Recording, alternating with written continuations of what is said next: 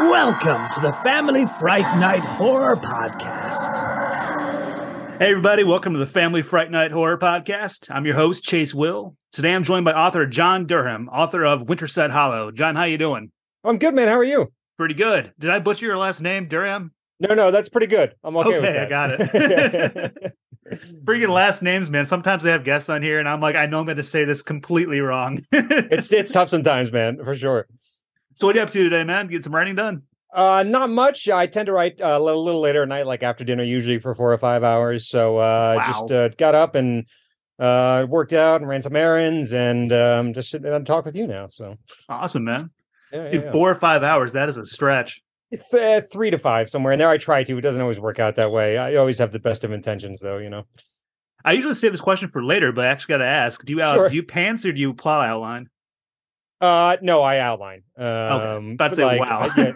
Storyboards, no cards, all that stuff. But I mean, it always changes after you start writing anyway. So but I try to prepare myself as best I can. I'm not really comfortable sitting down and starting to type unless I know the beginning and the end and most of the middle, you know? So yeah. I don't know how people improv is their right, man. Like that scares the shit out of me. So I'm not sure how people do that, but God bless them. Like when I get writer's block, I think that's where it comes from, is the idea of I don't know what's going to happen next, and I know I'm going to fuck it up. Some people are like inspired by that. You know what I mean?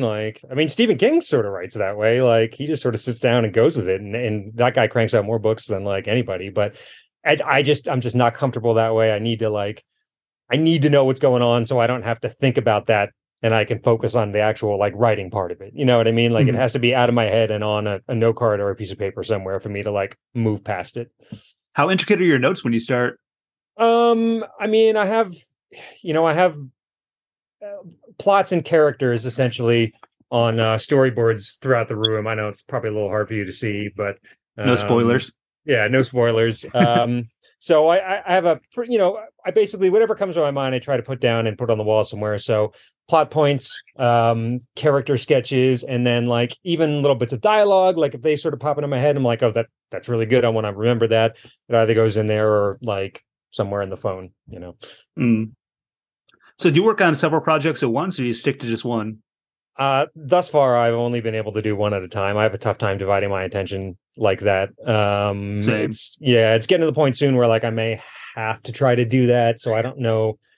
It scares me a little bit. I just like to focus on one thing, really. Yeah, when you get too much on your plate at once, it's hard to give its due for one thing. Yeah, it's hard, man. And like I have trouble switching back and forth between like, especially if they're like different tones.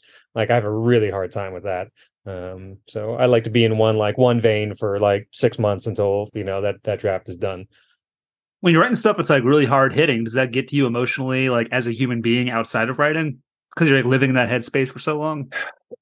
I'd like to think it doesn't, but like, I think it does. You know what I mean? I think you just sort of don't see it coming. Then all of a sudden you're like, why am I so anxious? Or like, why am I in such a bad mood? And it just so happens that you're sort of working on like a pretty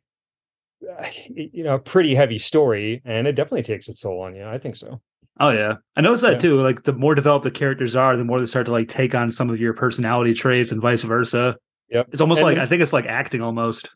Yeah, and like the more you get to know them, like I know that sounds weird, but like you spend a lot of time with them. You know what I mean? Mm-hmm. Some people spend a year or two on a manuscript, and it's like you spend a lot of time with those characters, and sometimes you have to like introduce them to some not very nice situations and do some not nice things to them. And that gets to you too, for sure. Like sometimes you don't want to see them go, but like they got to go, I don't know. It's weird. Yeah.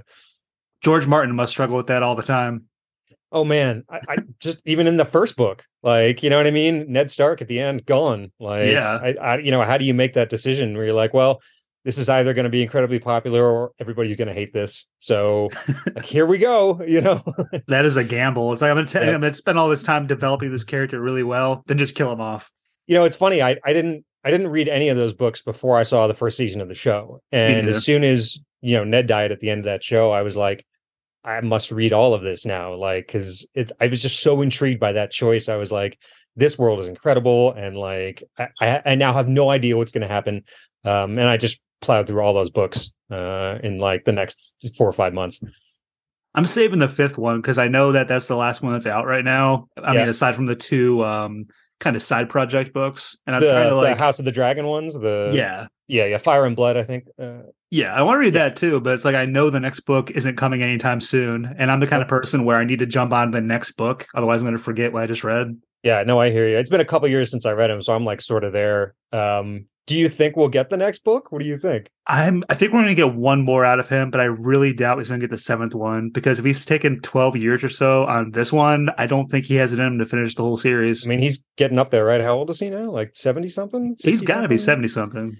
It's got to be tough, man. If I were him, I would have a tough time finishing that, being that somebody else already finished my story in a way. Like, I know it's not the same story, but like somebody else already ended it. So like, I don't know. I would have a weird time putting that much of me into something that a lot of people have already seen end in a way. I don't know. We'll see.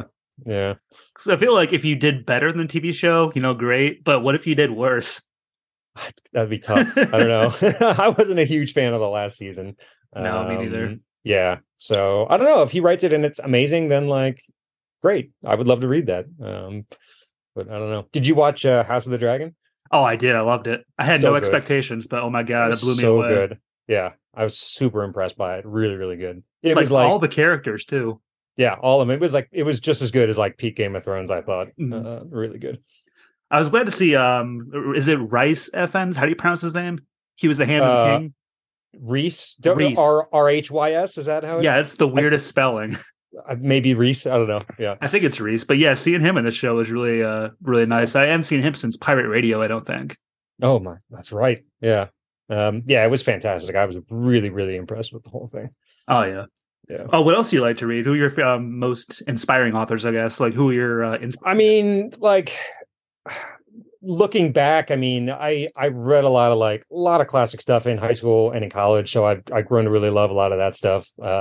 Hemingway and like Fitzgerald and Salinger and stuff like that. Recently, I've been reading a lot of indie authors because over the last year, I've come to like become friends with a lot of indie authors, and I get them to send me their books, when they publish them. So I've been reading a lot of sort of indie horror stuff that's been like really good and really eye-opening and really fresh. So I've really enjoyed, a sort of a switch from my usual thing over the last year or so. Growing up, a lot. Yeah, I love indie stuff, man. It's like I just read, 3-4 months ago, there's a book called Winter's Myths that came out by Gage Greenwood, which is like one of the most unique, different things I've read in I don't know how many years. I've really, really enjoyed that. And there's just so many good writers out there, it's incredible. What do you watch? So House of the Dragon's been the most recent thing. And then my next thing, I think I want to catch up on Ozark. I stopped after season 2, and so I want to get back into it. But apart from that, I mean, we definitely watch a lot of movies, but we also watch a lot of like sort of time-wasting reality show type stuff too, like home improvement shows, you know what I mean, that sort of thing. I have a weird thing for like food competition shows as well. Oh, so, man, that's like a rabbit hole, dude. Like Bake Off and Top Chef, and I'm all about that stuff because I actually watch TV when I write. Like I have to have something on in the background. So it's usually something I've seen before, so I don't have to pay attention to it, just so it's like the right amount of distraction. So it's usually some cooking show or something like that, See, I can't do it with voices in the background. I can only use music in the background because I can't do music. Distracted. I'm like the other way, man. If it's music, I want to like listen to it. If it's just a bunch of people talking, I can like tune it out for whatever reason. I think it's because like inside your brain, like I get to be antisocial right now. There are people talking. I don't have to listen to them. Yeah, that's why I get my best work done. Yeah.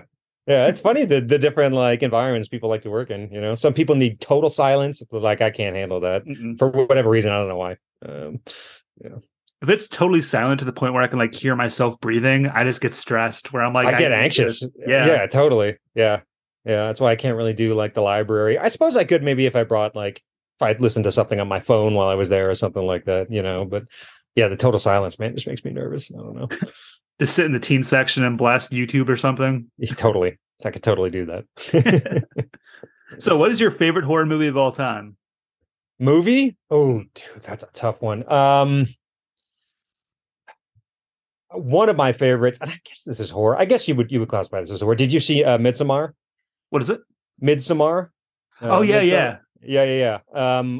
That's that's one of my favorites, and I guess there's been some argument like whether it's certainly not like classic horror or a slasher or anything like that, but I don't know. It's a pretty horrific movie to me. Like the horror that really gets me is like the horror of reality in a way, like more so than stuff that seems surreal that's like just there to be, to be a movie or to be a book. But when somebody really digs into like the horror of a corner of reality, that's what like really gets me. And that movie I could see for whatever reason felt very real to me. You know what I mean? That this community could exist like on the fringes of some country somewhere. And just the way it was presented, it was like so atmospheric and like lush, and it just like sucked me right in. So I really loved that movie. Like classic horror, I love The Thing. That's one of my all-time favorites. Yeah, so good. Just like one of the text of horror movies. It's fantastic. Yeah. I'm trying to think of anything else I've seen recently that's been great. Did you see Smile? No, not yet. Oh, I need to though. Dude, it's great. I watched it last night. Yeah, it's on was it Paramount Plus, I think. I have that. Yeah, so it's free on there right now. I will definitely check that out. I haven't read the book yet either. There's a book. But oh yeah. I didn't know that. Yeah, definitely based on a book. I can't remember who wrote it. What else did I see? Oh, I saw My Best Friend's Exorcism recently, which is it's like horror. It's like campy horror comedy. So if you're into that sort of thing, it's definitely worth a watch. It's pretty short. It's like 90 minutes. You know what I mean? Like no muss, no fuss.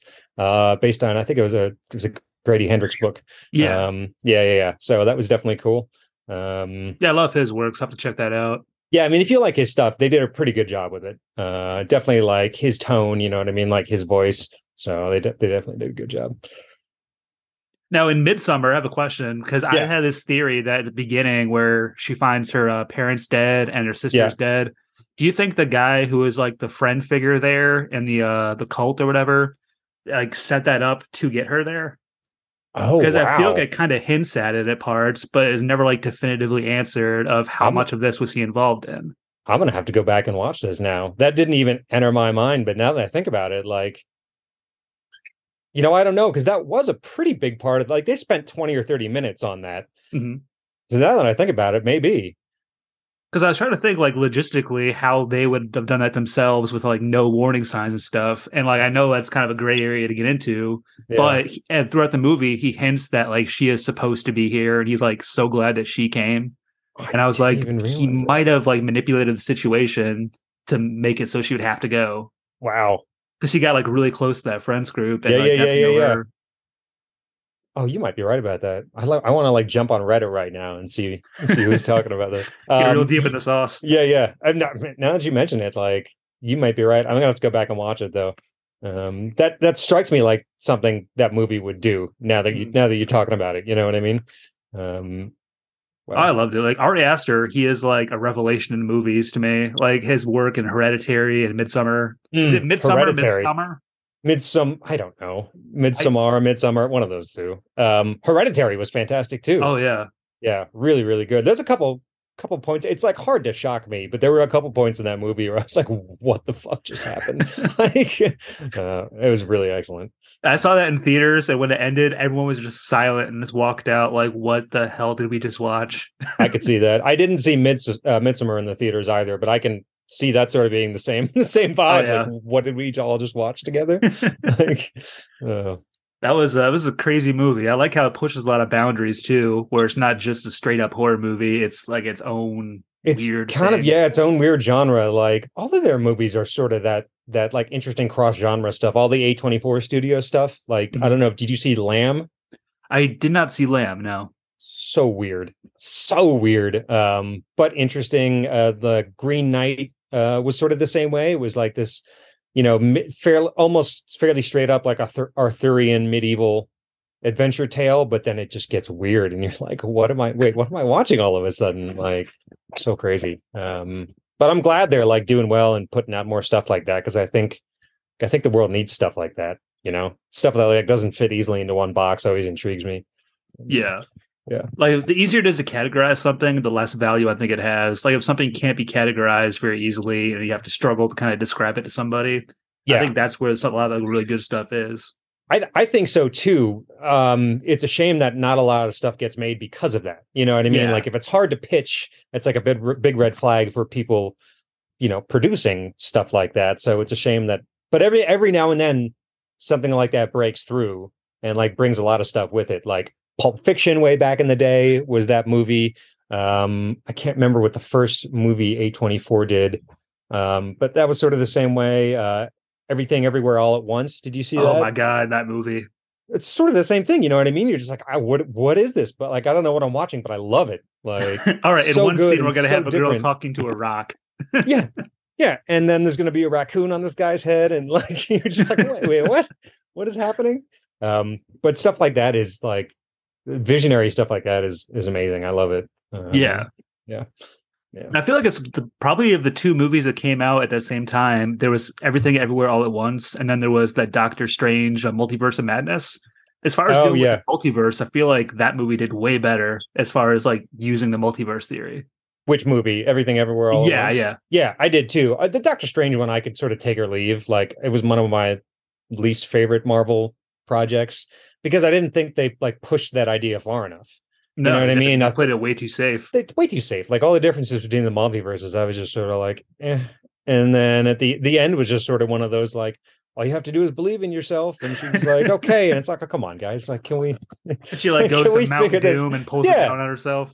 I was like, oh my God. So yeah, it just wasn't quite out there enough. Like, so I don't, the last couple Marvel movies have just been sort of meh to me. I heard the new Black Panther is supposed to be fantastic though, so I'm looking forward to that. I saw that the other night. I wasn't like blown away by it, but it definitely had the strongest opening scene since Endgame, and it had, I think, the strongest closing scene in quite a while. So the opening and closing I thought were really, really well done. In the middle, kind of dragged for me, but overall, it was one of the better Marvel movies to come out in the past 5 years or so. Good. All right. I'll definitely have to check that out. I very much enjoyed The Last Spider-Man. I thought that was really well done. Mm-hmm. But the couple that they sprinkled in between those, I was like, it was Morbius and I didn't even see Morbius. It was not my jam. I don't know. Does he really say it's Morbin time in that movie? Yes, he does. Oh my God. Yeah, I don't know. It's just weird, man. It's weird. Yeah. I might see it just because it's so weird. Like I love those 90s superhero movies. I hear that's what it's like a throwback to. Yeah. Yeah, very much so. I mean he's good enough in it. You know what I mean? I don't know. I just couldn't care about it. I don't know. Like as far as the Marvel movies, I think the best thing that happened to them in a long time was Taika Waititi. Like his style of directing. Like he's just a visionary.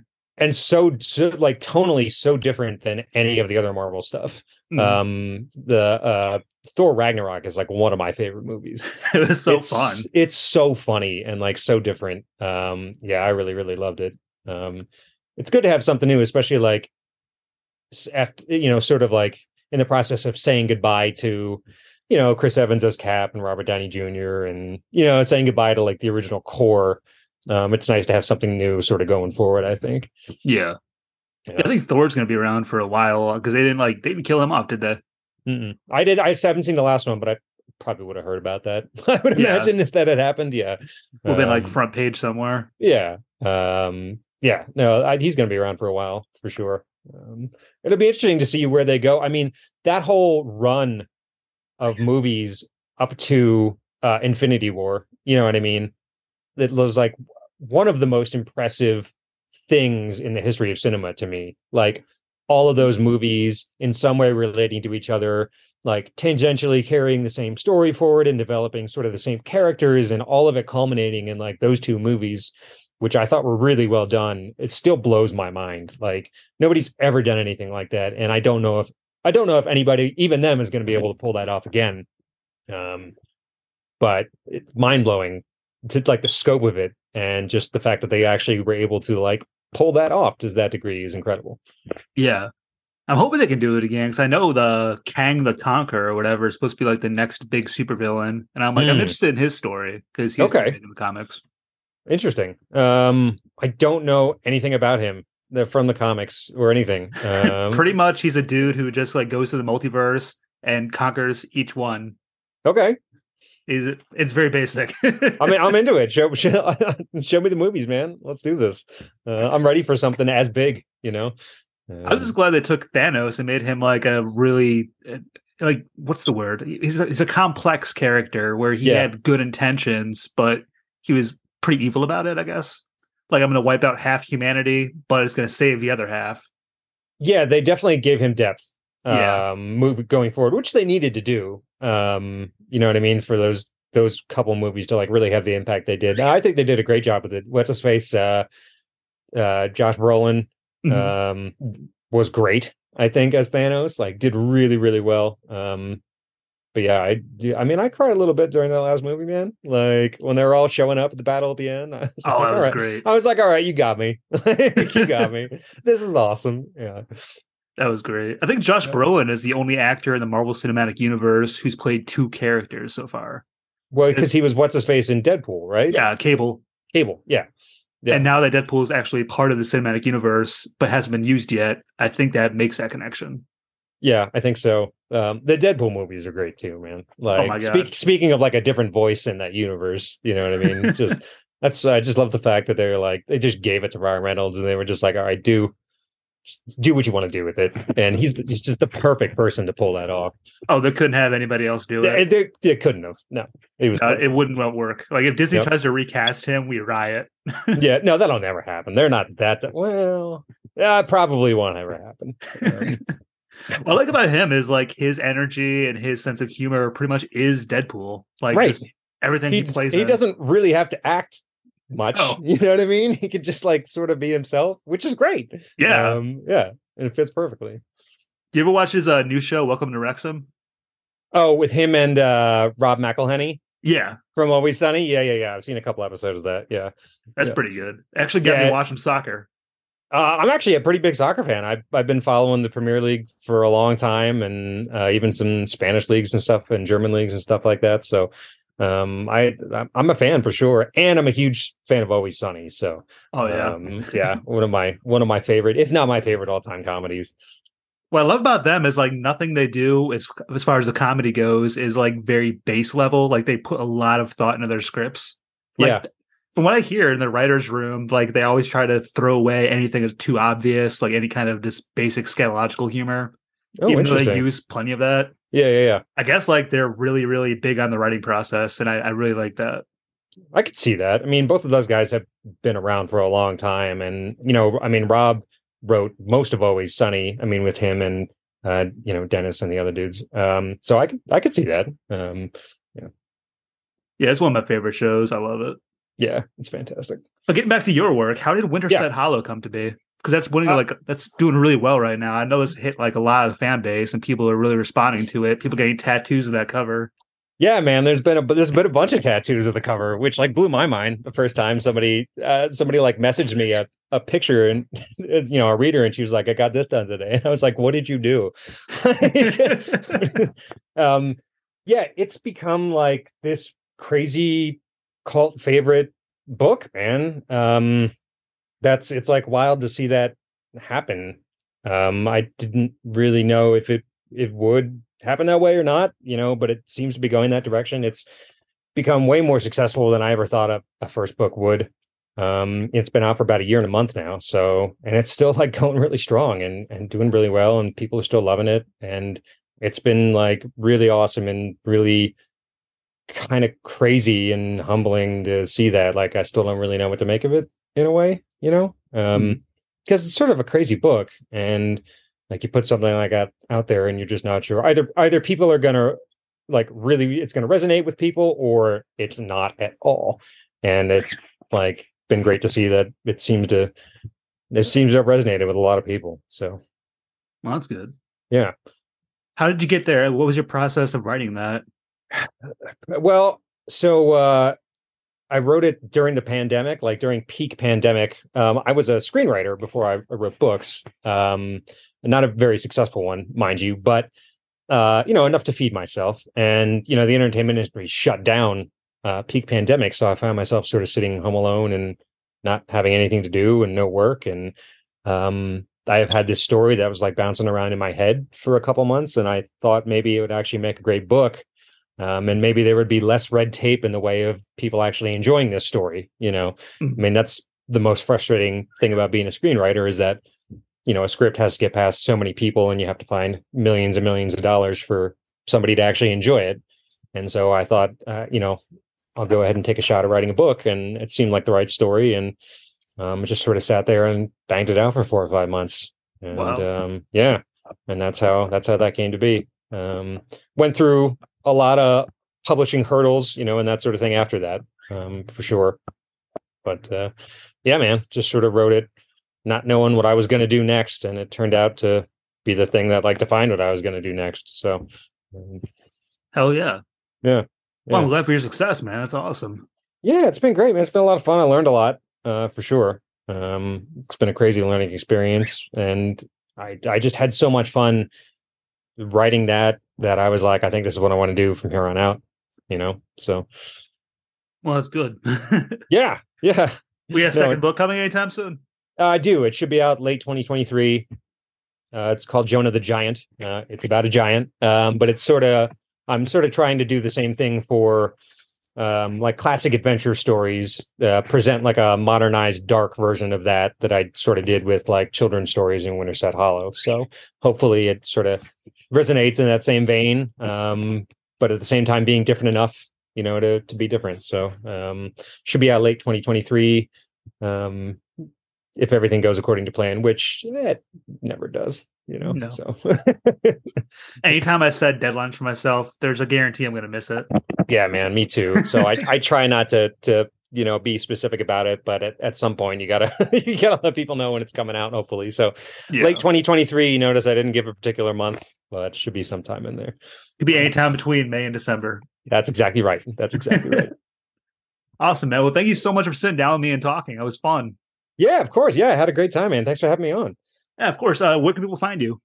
You can find me on Twitter and Instagram at This One Over Here, and on Facebook. If you just look up Jonathan Ember Durham, my author page is on there, and that's where you can find me. Awesome. Well, thank you, John. Yeah, my pleasure, man. Thank you very much. Have a great day. All right, you too. Bye. Bye.